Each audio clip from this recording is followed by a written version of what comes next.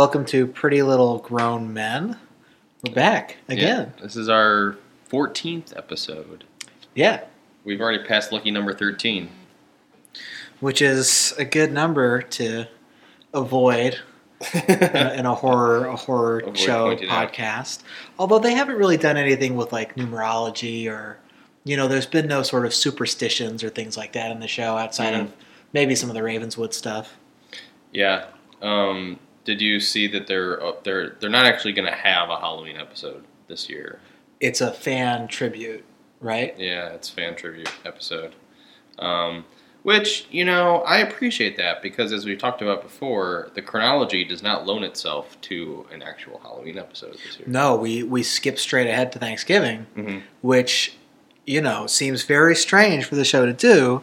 And I assume the Christmas episode, which will be the next episode, will clear some of that up. Yes. They've started putting some pictures of the liars in their Christmas ball gowns on Facebook. And, the picture is presented. It's like, look how ravishing the four liars are in this year's Christmas episode. And then a lot of the comments are like, oh, that's the worst dress for Hannah to wear. How dare they pick them out that way? It's just like, no, you can't please anyone. So I'm sure the other half of the comments are, I think Arya is A. Yeah. So we should really quickly get through our half-assed recap of Dancing with the Stars, which, of course, we did not watch this week, once again. Which means Janelle did excellent. Yeah. The two highlights that I read about briefly, one is that Betsy was kicked off this week. Betsy Johnson. The dressmaker. And the second bit of news is that America fell in love again with Alfonso Ribeiro because he did the Carlton dance in the midst of his routine, I guess you'd call it.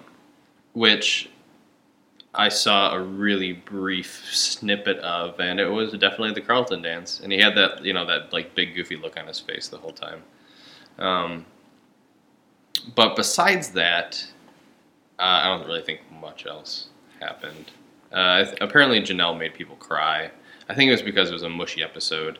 I guess the theme was like my favorite year, and so probably like I was telling you before, Dave, some year of emotional significance for each of the dancers. And so that's a really good song by Destroyer. Really? On the album Trouble in Dreams. It's probably my favorite song on that record. My favorite year? Yeah. Oh. Super good song. Kind of shoegazy. I don't know.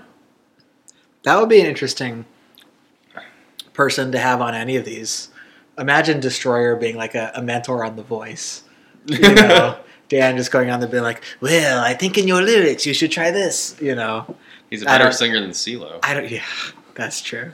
Although I don't think CeeLo's on The Voice anymore because of his Twitter rape comments.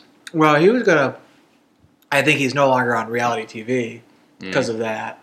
His show got canceled. But I think he had left The Voice because he wanted to go do his own reality show.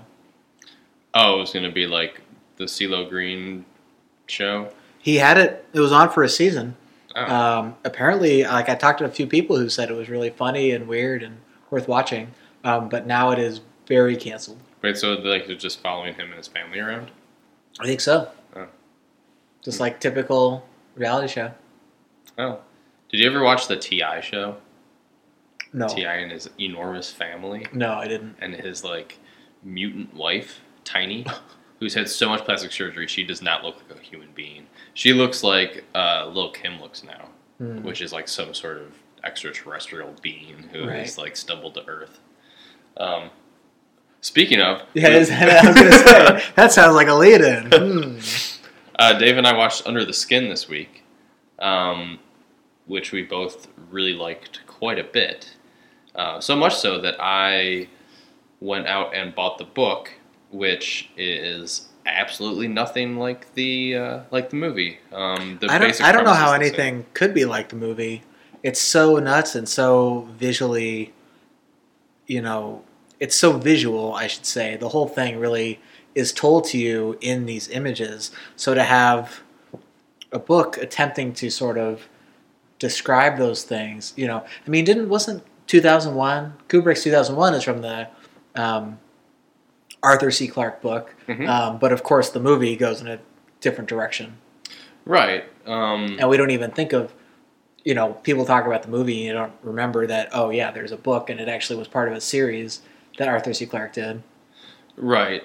And Under the Skin is a purely cinematic piece. The story is ridiculously simple, which is that there is some sort of alien entity. You assume it's an alien entity because there isn't there like one shot of possibly like spaceships flying away, kind of in the beginning. In the beginning, yeah. The beginning images were so weird to me that I didn't really take them as like any kind of literal thing. I was just like, this is really crazy. That's an eyeball. What's going on? Yeah, that's what I love about a movie like that is, by the end of it, you're very much accustomed to this visual language that it's established. But in the beginning, you're so you feel so out of place that you're just sort of grasping for like what's actually happening. Yeah. But a lot of the symbolism in the movie is pretty intuitive.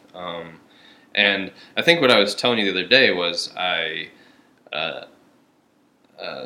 recently started watching some Jodorowsky. I've only seen his first movie, El Topo, and the next one he did, which was I think something about a pyramid. Holy Mountain. The Holy Mountain. That was the big influence on this Kanye tour and on his last album. Oh, really? Yeah. Oh, that makes sense. Holy Mountain's supposed to be like twice as bonkers as the first one, but I enjoyed El Topo on a very visceral level, because it is just it's weird. It doesn't really have a very strong linear narrative. It's very symbolic. And oftentimes you kind of just grasp at what's going on. It's much like watching a David Lynch movie. And so my first reaction is to basically like get up and then go and read a piece about someone interpreting the movie. Right. In order to grasp at what might have been the intention. And sometimes you want I think that you want this, but you also don't want this, which is you want the director to say like, well, this is what I meant. This is what I was intending to get at. This is kind of what I was hoping that you would take from this. But at the same time, then what's the point of making a piece of art if you're not going to connect with it emotionally? And so you watch this Jodorowsky movie and you're like, what the fuck's going on? And then, of course, Jodorowsky doesn't really lend much explanation to what he was intending, probably because he was A, high as fuck, and B, didn't really have much of a point to it, Which I think Under the Skin is, to me, it was very clear in its sort of moral or thematic goals. I don't want to spoil it for someone who hasn't seen it. But essentially we see this alien character, Scarlett Johansson's character, go through and repeatedly pick off lonely men from the street or wherever she can find them and seduce them in this very sort of abstract, figurative image, which may or may not be what's literally happening to these men once they come back to her apartment. And then, without giving away the end too much, there is a flip of that, and we see her very much going through some of the exact imagery of these dark doorways and being asked questions and having certain things that has been her methodology happen back to her. And so my takeaway from it was very much that, it's a movie not about so much an alien invasion, but, science fiction's always very metaphorical and always commenting on the current age. And in this case, I think it's just commenting on man's inhumanity to man and the way we treat lonely people and the way people take advantage of other people. And by the end of the movie, as you see Scarlett Johansson become more and more human, perhaps, I think we see her then become vulnerable to these sort of horrible day-to-day realities of the human experience. It's it's very much a movie about trying to see humanity through inhuman eyes, because a lot of the gaze of the camera throughout the movie is through her eyes as she just observes human behavior. There are long periods of time where she's driving around in this van and just watching people do basic people things, which is kind of fascinating. The way that it's portrayed is just like people on a bench and people like picking their nose and people just walking down the street, people gathering after a football game, and it's kind of fascinating to see if it's possible as a filmmaker to remove yourself that much from the basic human condition enough to observe it, which is essentially isn't that what all art tries to do, is tries to observe human behavior in such a way to bring certain things to light, maybe? Right. I mean, and to translate or to transmute the mundane and the everyday to the level of art. Mm-hmm. And I think this film absolutely does that. I think it's so beautifully shot, and it's such a slow-moving and repetitive film. And, she kind of goes through this cycle of going after men again and again, and you're like, man, how long is this going to happen? And I thought it did such a good job of sort of slowly revealing to you just a little bit more information about why or what she was actually doing. Mm-hmm. And she starts to change slowly but surely and has different kinds of encounters. And so I was watching it just saying, okay, I'm just going to wait for this movie to tell me what it needs to tell me. That's all it does. Are very, very basic things in order to get you from one point to another. It doesn't explain much, and I don't think that it has to. No, I think certainly like the mythology of the movie exists if you want to talk about it or dig into it, but it also, I think, is very much presented as like, here is a framework for this to work as a plot, but it's not actually really the point of, Mm-hmm. of us telling you the story. The point is for you to take away this particular feeling. And that's kind of, and I think that I read an interview with the director, Jonathan Glazer, and people were asking him about certain images, and one thing he said was he didn't really have an answer. His answer was mostly like, I never went to film school. I'm just a student of film. I just watch a lot of films. All of the symbolism in any of his movies, and he also directed Sexy Beast and Birth. I haven't seen Birth, but Sexy Beast is a great movie. And Sexy Beast has some really odd moments that don't seem to make much sense.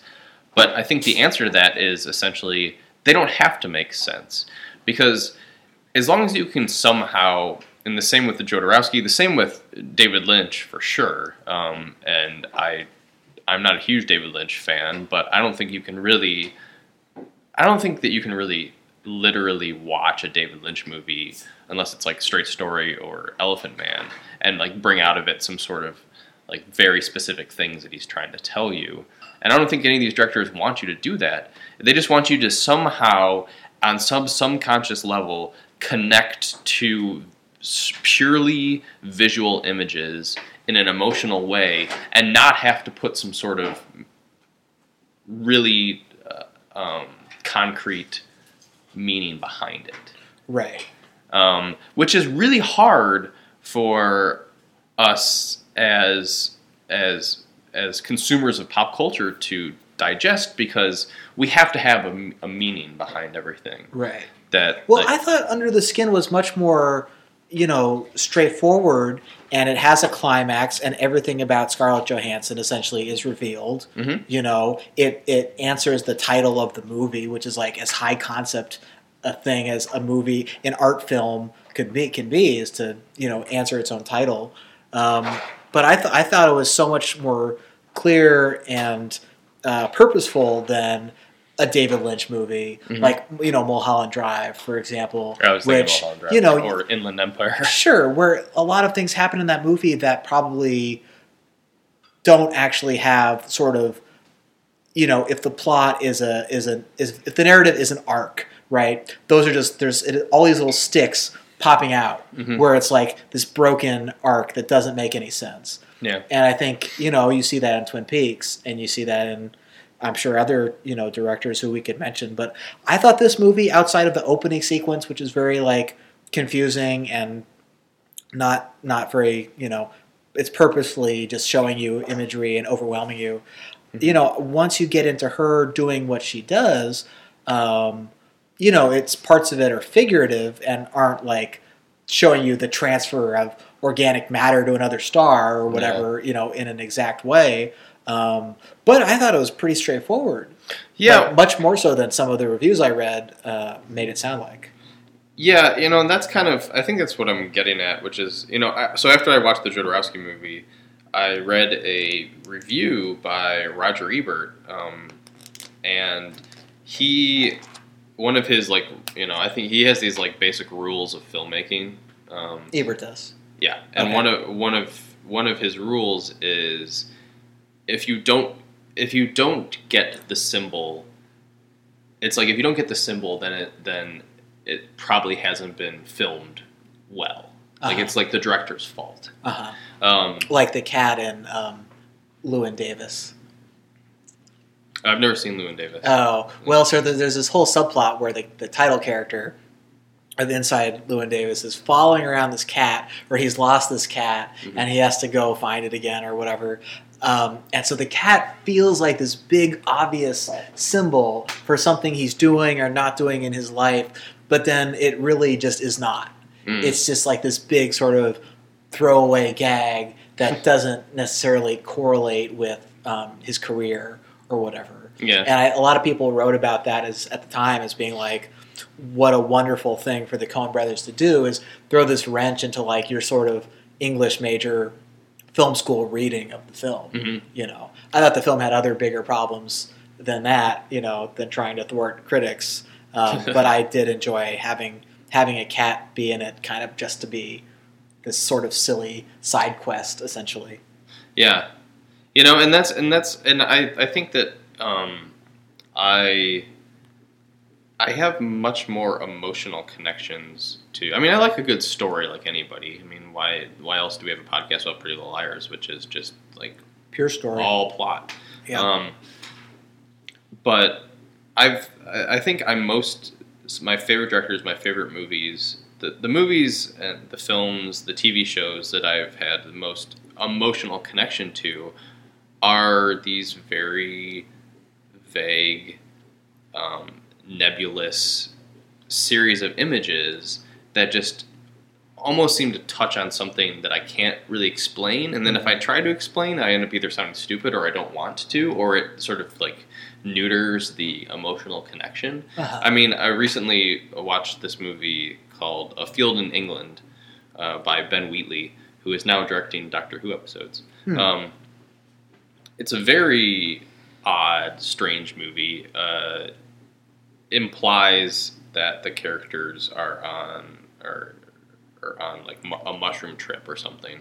There's a lot of explanations that surround it, but there are these very indelibly, impactful images that just like shook me. Where I don't even really know why. It was the sound, the pace of the scene, something. I don't even really want to explain it. Besides, I just like was just like.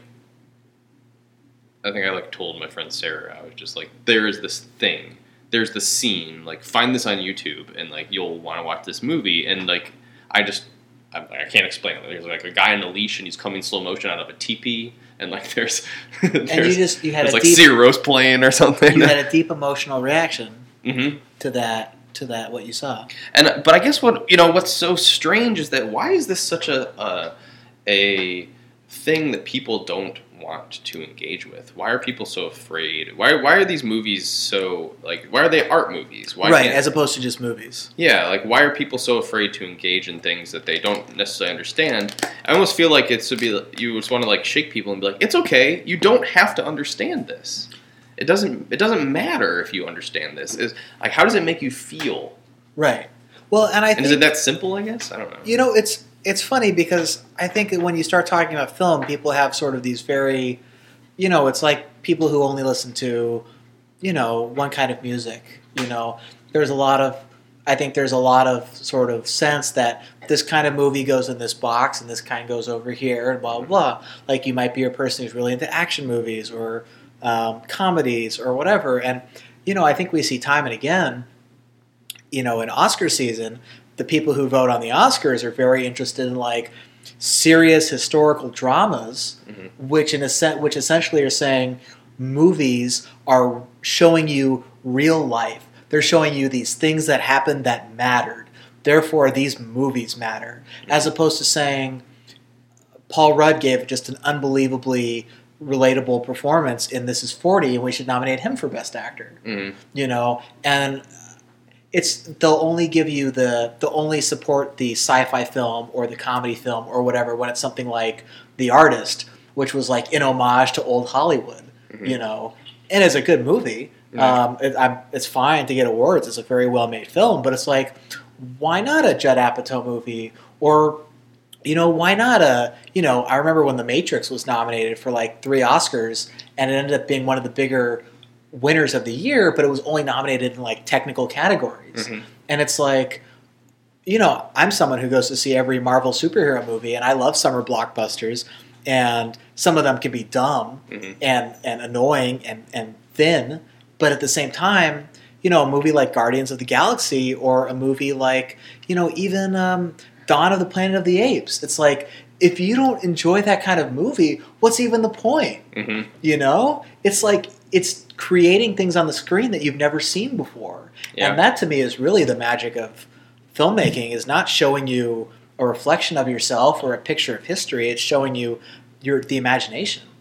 Those are the kinds of movies that I really enjoy. You really like This Is 40 because Ryan Adams is in it.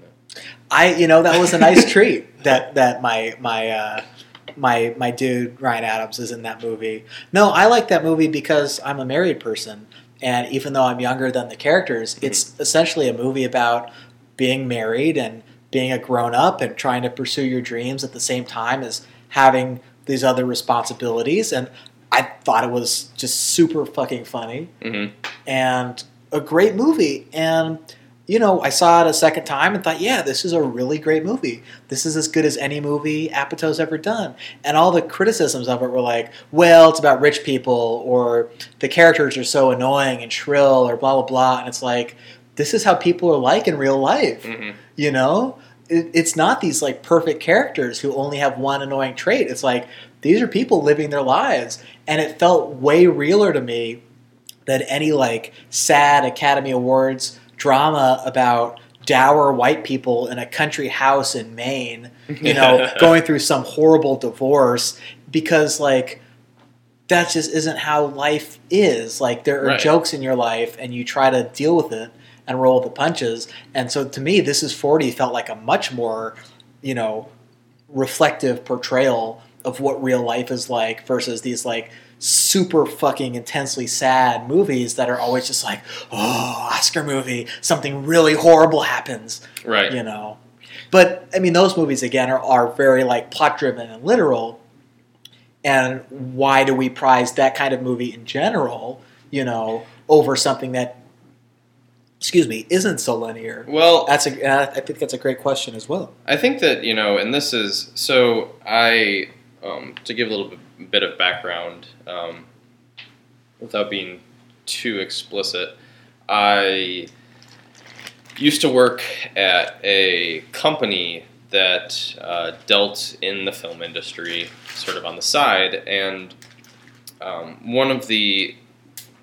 and up until that point, not being familiar with the film industry, I was unaware that there is this sort of hype surrounding the idea of story, almost the word story, where people don't want to admit that anything is anything but a story.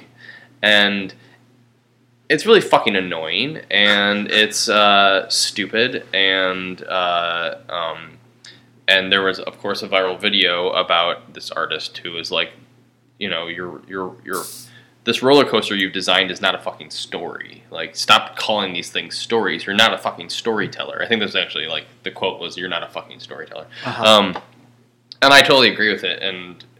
And working at this company had a lot of bullshit qualities like that, which is perhaps the first time that I've publicly said that.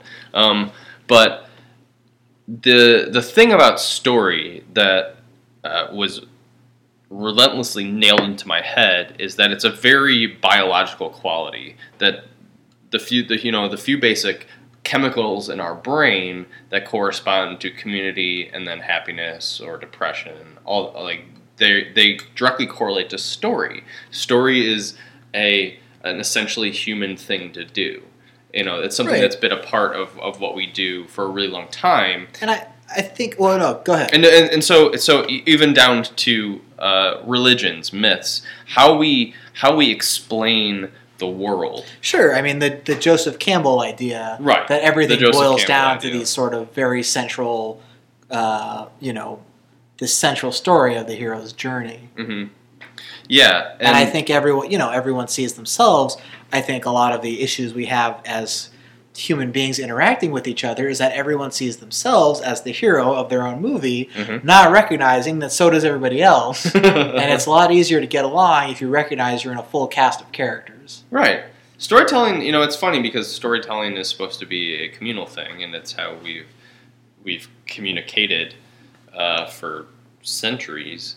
But it is at its core a very self-absorbed thing, because it's basically saying that this story that you are telling is the focus, is the most important thing. Sure. And everyone should listen to this. And it doesn't allow necessarily for interpretation or for more, visceral or emotionally based reactions, which you can create through music or through image or whatever. I mean, I'm someone who, in my music criticism, I generally don't focus on the lyrics. I'm much more interested in the quality of the performance. I'm interested in the studio work that was done, the tone of the guitars, the way everything is layered together, the complete sort of sonic picture that you get. And that's way more interesting to me than, someone singing for the 5,000th time about a relationship. Right. I don't tend to notice lyrics unless they're really great or really bad, or unless somehow, for instance, on the new Mr. Twin Sister album, there's a very clear story arc that develops from song to song, and if you're listening closely, you realize, oh, this builds on the last track, and these are hooked together, and that becomes really exciting, but I didn't catch that until having listened to the album for purely sonic reasons. That's a really funny thing. As a totally unrelated note, but I read something today on the Talkhouse, which is a site where musicians basically write about it's like basically musicians reviewing albums, kind of.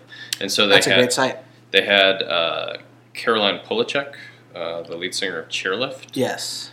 She was writing about Mr. Twin Sister because as a fan of them before, and she explicitly said, I'm looking for a narrative and I can't find it.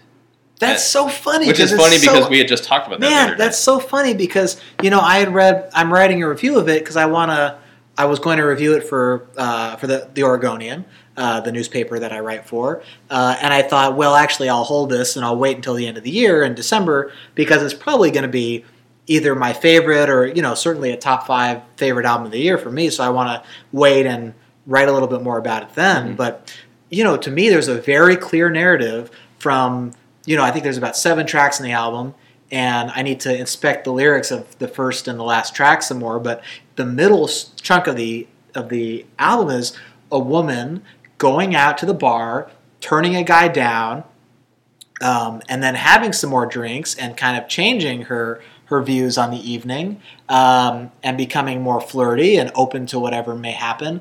And then she sort of has some more drinks and gets into this like level of self-discovery where she feels a completely different way.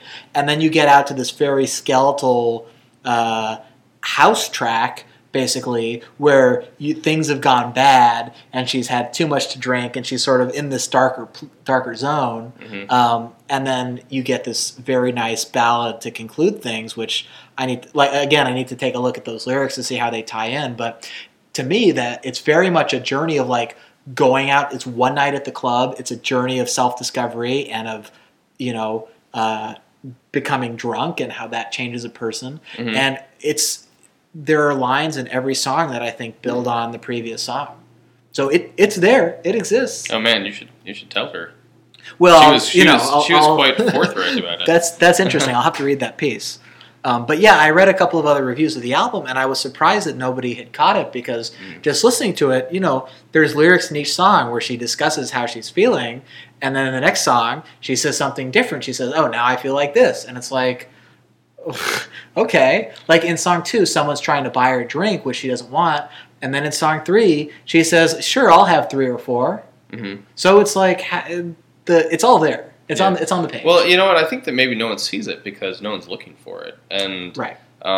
That's more a statement of how we consume music nowadays. And I think especially with the release, and it's not something that the band talked about either. No, like in the interviews leading up to it, it said, "Well, we want to talk about all these different things. We have all these different songwriters." So maybe I'm reading too much into it, but.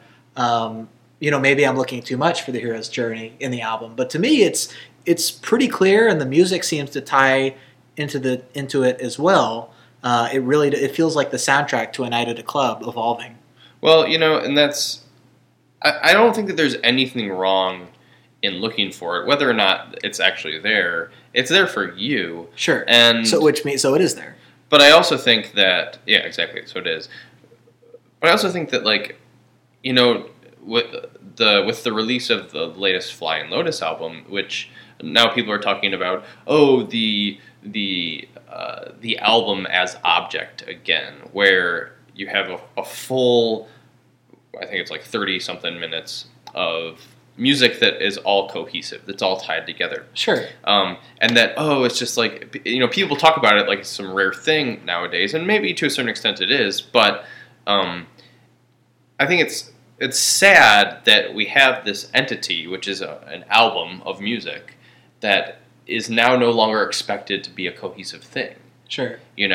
Whereas I would hope that every artist that we love that is making an album to release has that thought in mind, where it's like these 10 songs or whatever should be cohesive because they belong together on this album. Otherwise, I'll just release them as singles.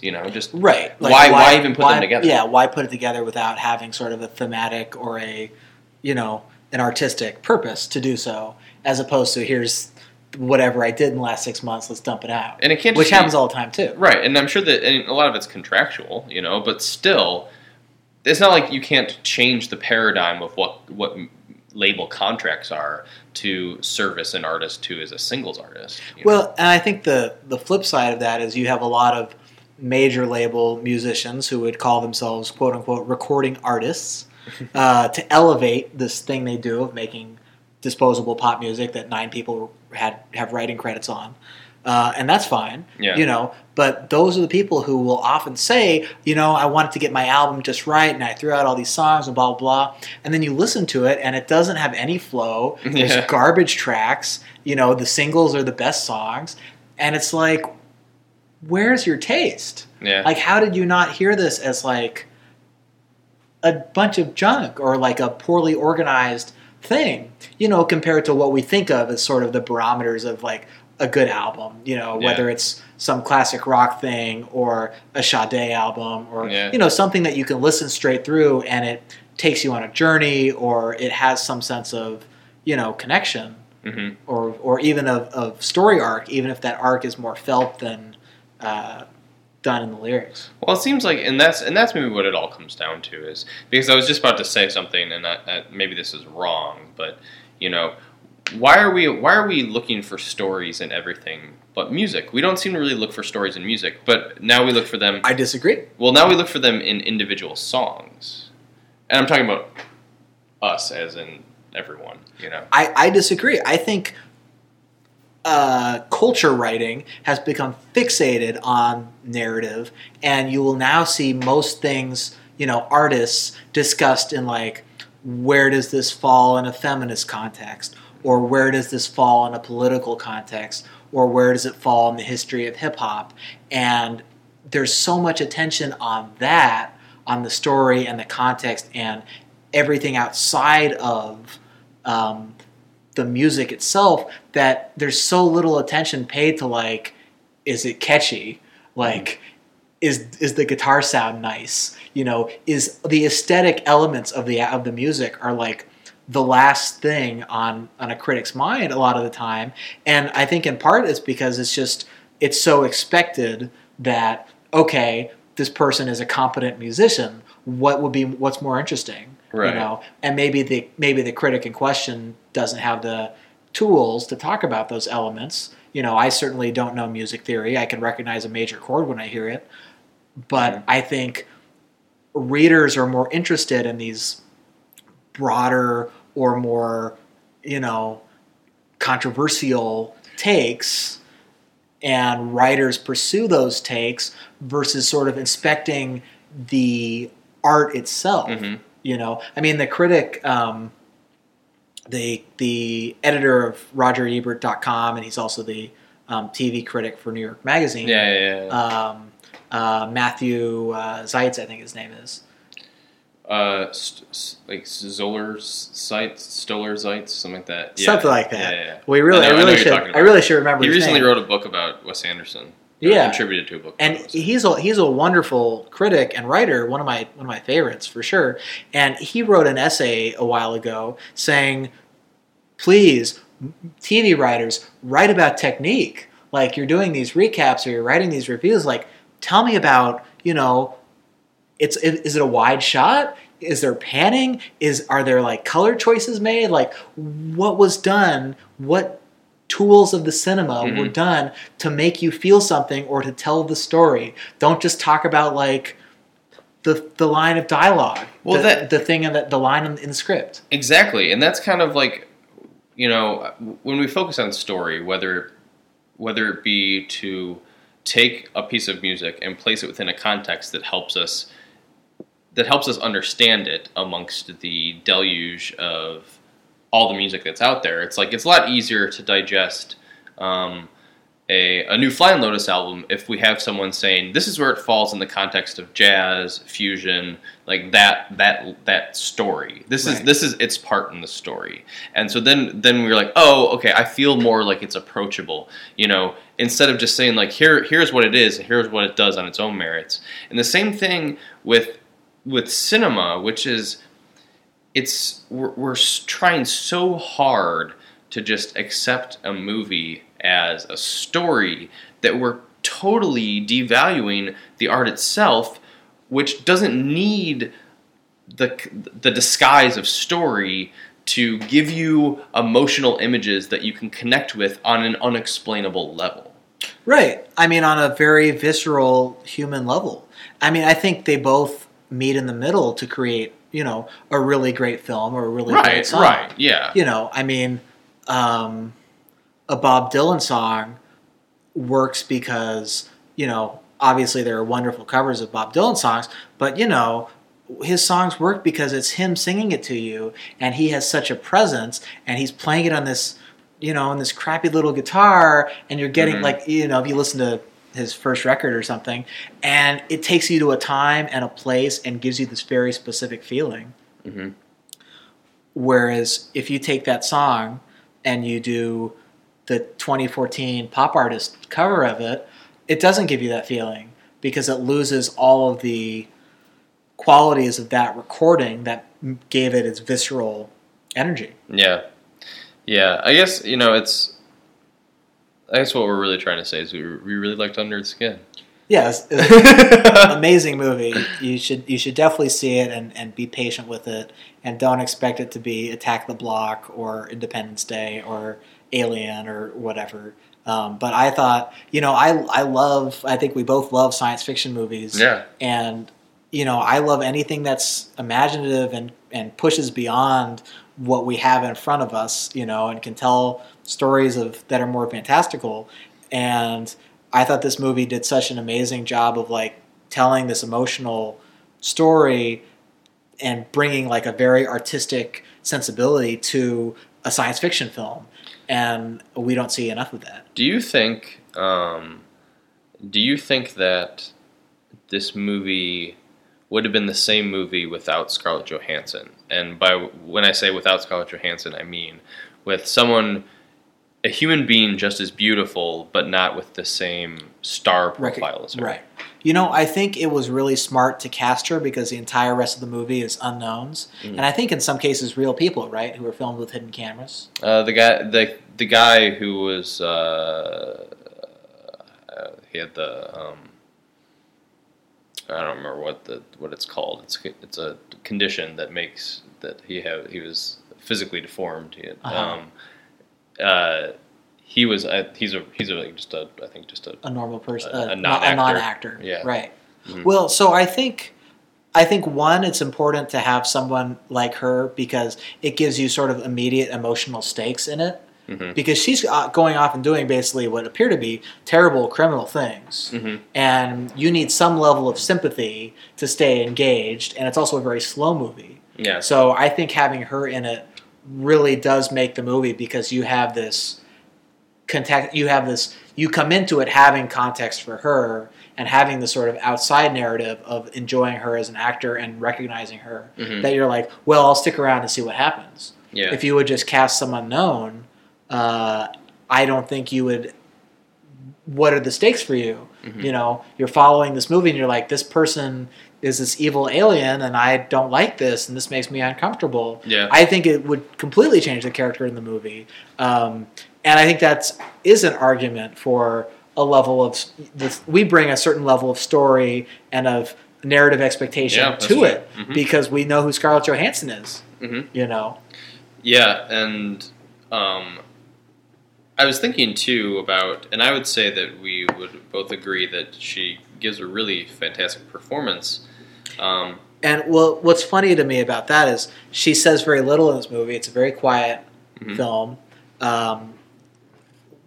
And it's almost the complete opposite of her role in Her, where she doesn't appear, and it's a completely vocal performance. Yeah. And so you don't have the benefit of seeing her, but she's such a good actor that that performance in that movie is just completely captivating. Well, that's what's so funny is, I've never disliked Scarlett Johansson, but I've never considered her an incredibly emotive actor. Sure. She has that very almost aloof look down as far as her repertoire of looks, and in fact her vocal performance in Her is probably the most animated that I've experienced her in a long time. Right. Especially because she's her vocal performance in that movie is fantastic, but her performance in Under the Skin is right up her alley as far as she speaks volumes with very little facial movement, which is, I think, which some people could consider to be relatively easy, but I don't think it is at all. To just, no, I don't think so. And especially the way that she has a very, very insectile qualities to her in this movie. I mean, I thought she was really sexy, but almost in kind of a disturbing. It's like I keep thinking of the word insectile. Well, it's like and she happens to play the character of the Black Widow in the Marvel movies, but like a Black Widow, the female eats the male, and that's sort of what's happening in this movie. She's luring them back into her web, essentially, to do whatever unclear sci-fi action is happening. Yeah, Maybe I wouldn't even say insectile, because what I'm thinking of specifically in my mind, and this is past the times when she does talk and have conversations in the movie, she's very animated. The way that she like flips on and off is kind of amazing. But when she's watching people from inside the car and her eyes are darting around and her head is like very stark movements, it almost reminds me of a bird, almost like a hawk or like some sort of like a bird of prey. Bird of prey. Yeah. It's kind of amazing, and it's a very minimal movie, and it's a very minimal performance. It kind of the movie kind of reminded me a little bit of Aronofsky's movies, particularly The Tree of Life. Was that Fountain? Or The Fountain? That's the one, which has all these different images and kind of goes back and forth between historical eras, and it sort of makes sense, sort of doesn't. It's kind of a messy movie, but this movie seemed so much more. It had that kind of visual vocabulary, but was also like way more judiciously edited and focused. And his movies, I thought. The Wrestler and Black Swan were excellent because they sort of stepped back from him being so sort of visually weird for its own sake and did focus on, okay, let's focus on these characters and let's focus on their journey instead of just like me showing you a bunch of things because I can. And that's definitely like an element too, where you can have all these things. I think there's a lot of things in David Lynch movies where it's just like, well, let me just show you this because I can, and it's not a piece of the puzzle. No. It's just kind of a thing, and it's like, well, is it indulgent then, or is it like a purposeful thing to have stuff that you don't understand that doesn't fit the movie? Yeah, I think that, and I'm a big Aronofsky fan. I was obsessed with him when I was probably like in high school and college. I've probably seen Requiem for a Dream, I don't know, like 10 times. Oh man, I was so just found that movie to be grotesque. It can be grotesque, but I think that now I have no desire to ever watch it again. It's been probably 6-7 years since I've seen it.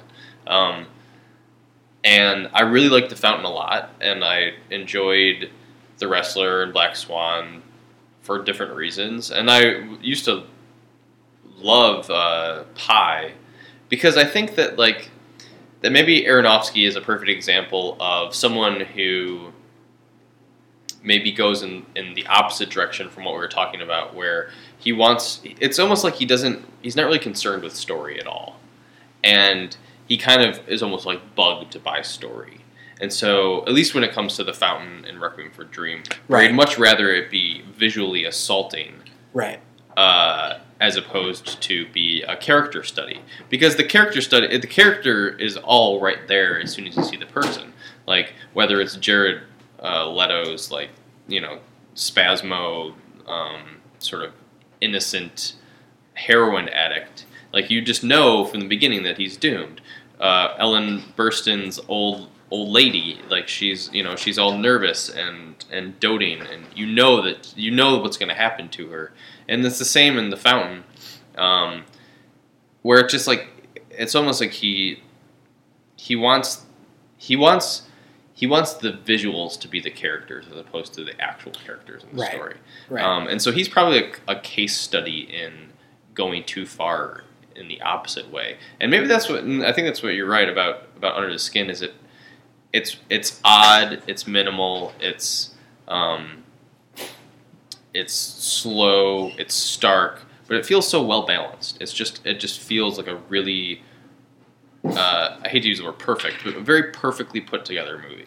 No, I agree. I thought it was just an extremely cleanly edited movie. It doesn't give you any extra information. Mm-hmm. It doesn't show you things that you don't need to see. I mean, the one sort of thing that could be seen as extraneous is the motorcycle gang and this guy who seems to be her sort of her ward, her handler. Yeah. Yeah, but I think that actually works with sort of the thematic reading of it, because I think he could be seen as ultimately controlling her it's not her fault that she's doing these horrible things right. to people, that someone has set her on that path, mm-hmm. And I think she tries to escape it. Right. And I think you could read that back into, people do terrible things because, maybe they were abused as a child or whatever it is. So I think there's like a very strong metaphorical component to that, and also the dynamic of male and female, and having her basically sort of beholden to this male force. It's not another woman alien who's telling her what to do, Well, and I think that speaks to sort of the events at the end of the movie, which I don't want to go into. Right, and I think that there is. There's some ways to interpret it as the alien is it, and in becoming human explores the idea of gender, especially and a little bit of a spoiler, but when she finally has actual real sex, sure, she basically is like flabbergasted by her vagina. Right. Remember that? Yeah. Right. Yeah. And so that's, it's a funny scene. It's really odd. Actually, if you think about it like that, about this idea of like the male dominating force and her subjugation, if you read it like using sort of like a gender reading, it's almost like by becoming human, those roles are automatically set up, Right. Which is interesting. It's like as alien entities, there wasn't that gender dynamic, but once they become human and take human form, then the woman becomes subjugated to the male. Right. Right. And that's an interesting way of looking at it. And then we see that play out, and it's not until she sort of becomes a little more self-aware and starts taking on human characteristics and seeing herself in a human way that she's then put into this position. Mm-hmm. Like there's a scene where she's in her van and she's being attacked by a gang, and she just kind of looks around and is like, I don't know how to deal with that, and she just drives away. Yeah. And it's a scene where if she was a more vulnerable character, maybe they break into the van and try to assault her. Yeah. And it doesn't happen because she's an alien. Mm-hmm. And she's just like, this isn't something I have to worry about. Yeah. And then later in the film, it does become something she has to worry about, mm-hmm. So I think the film is very clear with showing you her perception of herself and how that affects her safety and how she relates to other humans. Yeah. It's just, I thought it was just such a well done, excellent movie. Yeah, that was what we loved this week in the house. Our pretty little grown lives. Yeah. We just watched the Lucy Hale performance of her new single. On Ellen. Lie a Little Better. She was on the Ellen show. It was a funny performance. That's a nice way to put it. I mean, I saw Taylor Swift. The first time I've only ever seen Taylor Swift perform once, and it was on The Tonight Show in 2000, I want to say 2009 or 2010, probably 2009. And, I happened to be working on the NBC lot at the time, and Leno was doing these summer shows out basically outside between the two buildings. Oh, cool. And so Taylor Swift went and performed, and I was there in the crowd, and they filmed it. And she was out there with like her whole gigantic band. Mm-hmm. And country bands, it's not, 4 people with bass, guitar, drums, whatever. You don't need that many fucking people on stage. It's like, and so it was the same thing with like, excuse me, I'm burpy because I'm drinking a beer, which we can do our beer sponsorships later. But yeah, Lucy Hale, she comes out and she has like 6 or 7 or 8 people in her band. I know. She's a banjo and like 2 guitarists and a drummer and keyboardist and a backing singer who stands very far behind her, so you don't think that she's the star, Her backing singer was the one who counted off for her. Oh, there you go. It's so funny when you have a band that's that big, and I went to a concert. I went to the Oregon Music Hall of Fame, which is this organization in Portland, which inaugurates a few people every year, and they raise money for youth music education. It's a cool group, and they're doing pretty interesting things. So I went to their ceremony and concert, and New Shoes was playing. And New Shoes is this Portland band that was a big national, a big national dance band in the 80s. Making kind of like Cyndi Lauper music. And they had so many people on stage, 3 backing singers and a full band and the whole thing. And, it's really impressive to me when you see that many people on stage. It feels like a big deal. It feels like a big show. But then the first thing I think about is, like, in the state of the music industry, like, how much money are these people getting paid? Like, probably not that much. I hope Lucy Hale is selling some records, man, because that is so many people to take on stage with you. It's crazy. Maybe New Shoes pulled a Lena Dunham. It was just like, exposure. Oh, no, I think a lot of the people performing with them were old members of the band from the 80s who were getting back, and, I think this was a charity concert. Right. So I think it's okay for this performance. But, yeah, I mean, if they ever go out on tour again, you have to really... There was an interesting article in Billboard the other day which was trying to figure out how much do these bands make at these arena shows. Mm-hmm. And if you're Katy Perry, how much do you make versus your opening act? And the answer is the opening act does not make a whole lot of money because it costs so much to do the setup for these shows. Yeah. And you have to pay 2 lighting guys and the sound guy and, the guy who pulls the curtain up and all this stuff. Oh, yeah. They have an army of people behind them. Yeah. And so you might actually not make very much, and your tour bus even. So if you're if you're Tegan and Sarah opening for Katy Perry, you probably barely break even on the damn tour. Right. Which seems insane. But, whereas Katy Perry walks away every night with, $100,000 or some insane, even after it all goes in, And even a band like Wilco, where it's just a bunch of guys playing in a rock band, they don't have any special setup. Like, they still have, like, guitar techs and all these people who make a full-time living being on the road. And so it's like half their money from that show goes right back into the basic cost of putting on the show. Yeah. As far as, I do wonder about Lucy Hale and and the size of her band and what her tour setup will be. Assuming that she goes on tour, which I would imagine that's her ultimate goal. I guess, when the biggest thing that I brought away from watching her on Ellen, amongst this sea of musicians, I didn't take away anything good necessarily because it felt like she looked like she was she looked like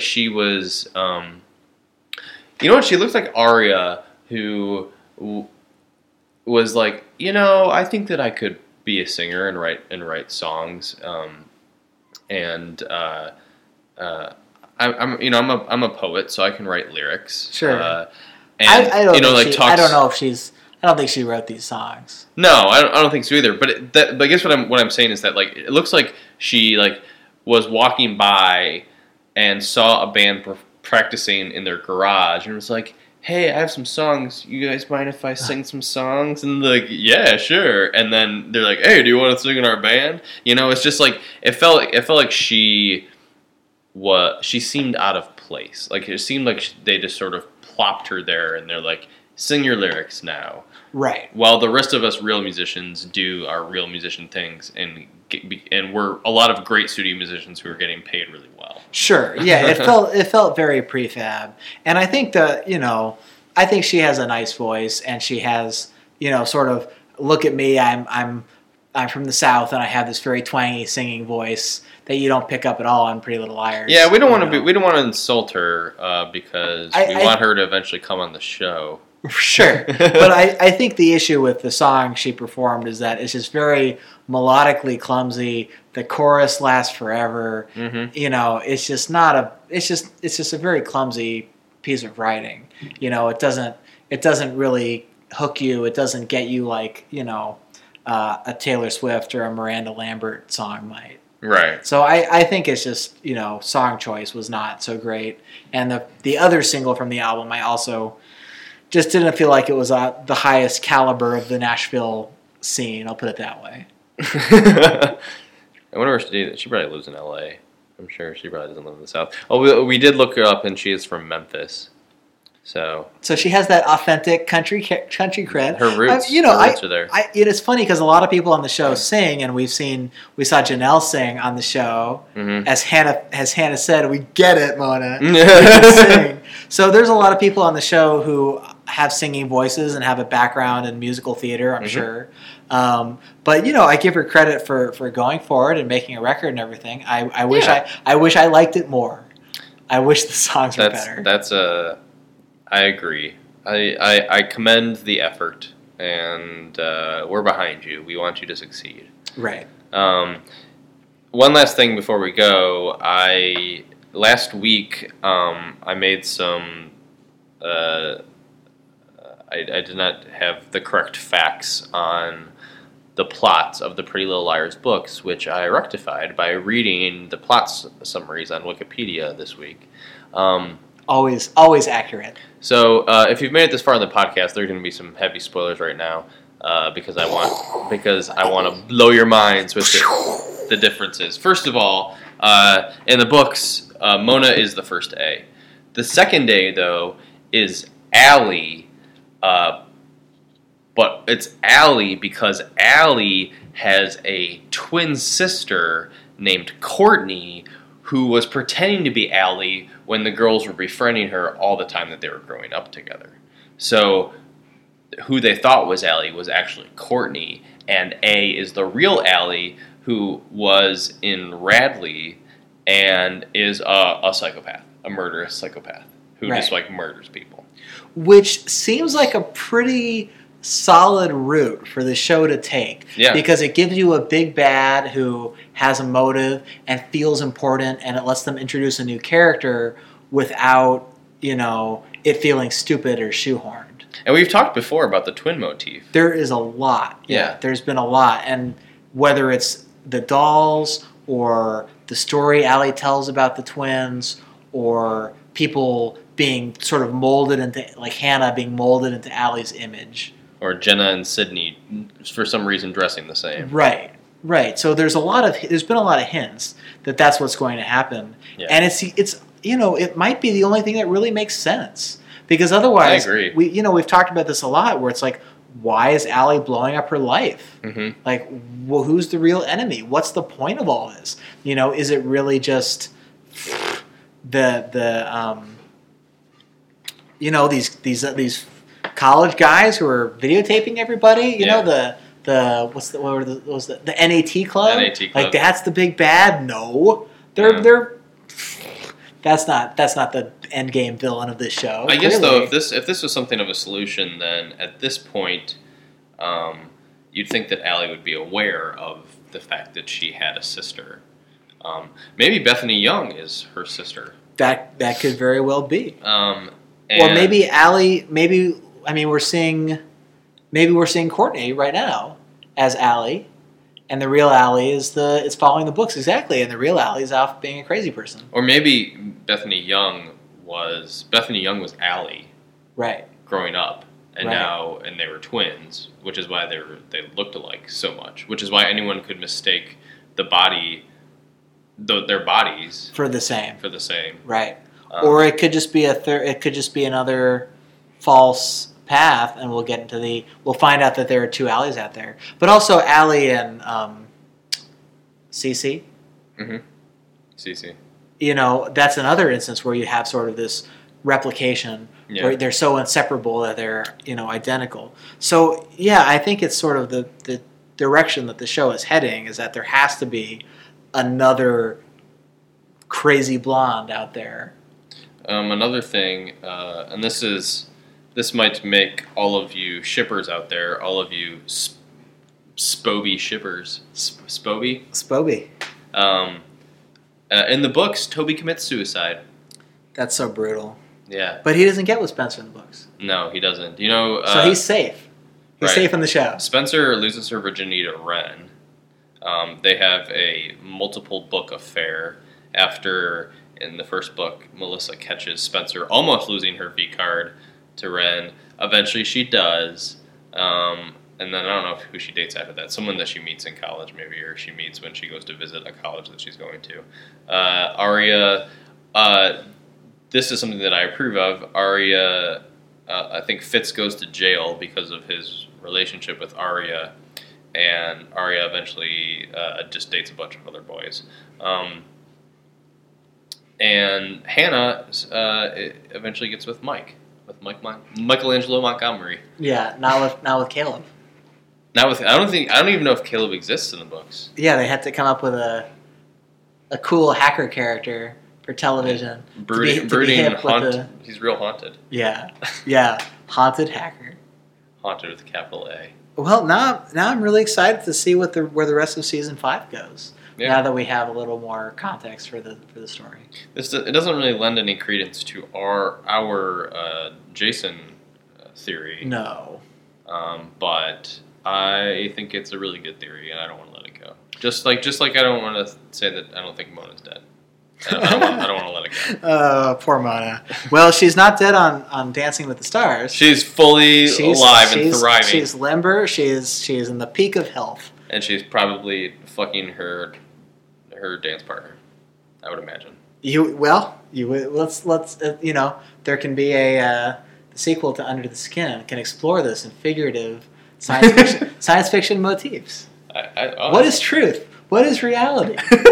What is Dancing with the Stars? So I think that's it. Throughout the course of this podcast, I was drinking it was actually a special beer brewed for the Timbers called the Yellow and Gold, or Yellow and Gold, Green and Gold. I think Green and Gold. Green and Black. Green and Yellow. I don't think it was called a Kolsch. It's a Kolsch-like beer from Widmer, and it was all right. At Widmer, if you want to sponsor our podcast, this episode of Pretty Little Grown Men was brought to you by Widmer. And I was drinking I think it was a gigantic IPA. We got a growler the other day. Oh, I like gigantic. It was really good. It was I like beers with like a nice wheat feel. You feel like you're chomping into a loaf of bread a little bit. And it wasn't, a nice hop character, but not overwhelmingly bitter. So very enjoyable. And also I was eating hummus from a local Oregon hummus. So I recommend eating a lot of that. Local. Eating local. Eating local, eating hummus. It's delicious. I made some pad thai for dinner with ingredients from Zupan's. I don't know if there are Zupan's outside of Oregon.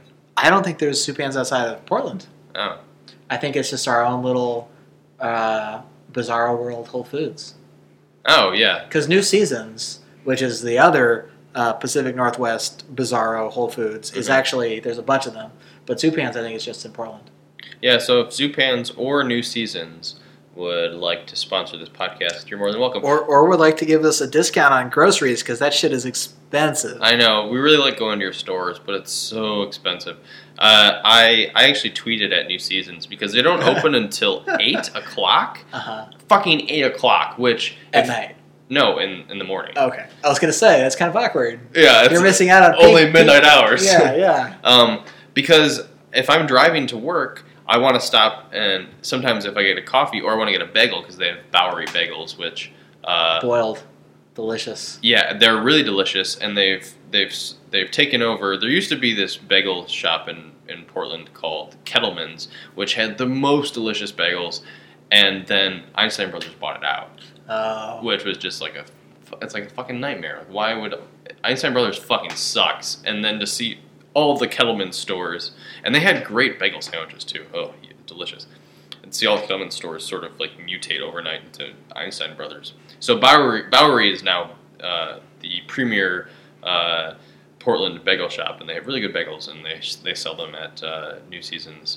But they don't open until 8 o'clock. So it's like you show up at like a quarter to 8, and you're like, I gotta get to work. I really wanted this bagel, but I guess I can't because New Seasons opens at 8 fucking o'clock. Man. It's like the hipster Whole Foods, because hipsters don't like to get up. Yeah, they don't get up before. Yeah, they don't have real jobs, so no one is at the office at 8 o'clock. So I tweeted at them, and they asked me which stores I go to, and I think that they might legitimately start changing their hours. That would be amazing. I know, right? The New Seasons near my work opens 5 minutes early before that reason. Oh, really? If you didn't hear that, we're changing things. Hillary says the new seasons near her office opens 5 minutes early because they understand some people work big boy jobs. Yeah, we're changing the world through social media. If you dream it, you can be it. You can tweet it. Yeah, tweet it, complete it. Well, thanks for being with us again. We are making our way through this off season. 2 more months until there is a new Pretty Little Liars episode for us to talk about. Please star us on iTunes if you like. Let us know what we should chat about. We're on Twitter. We're on rockblog.com. And we'll actually. I think the one thing that we've been avoiding is watching an old episode. And we're not, and we'll just tell you all this right now. We're not going to spend an hour recapping an episode. That's stupid. A previous episode. Yeah. Well, I mean, we talk about it, but we don't go minute by minute saying, basically just retelling the episode. Right. You've seen the episode. We're here to discuss and analyze and process our feelings. But if you want us to talk about a specific episode, you should tell us what that specific episode is. Don't just say old episodes or season 1 episodes. If you have a favorite episode, tell us what that episode is, and we will watch it. We'll watch it. That's a good idea. Yeah. I'm down. Cool. Well, until next time.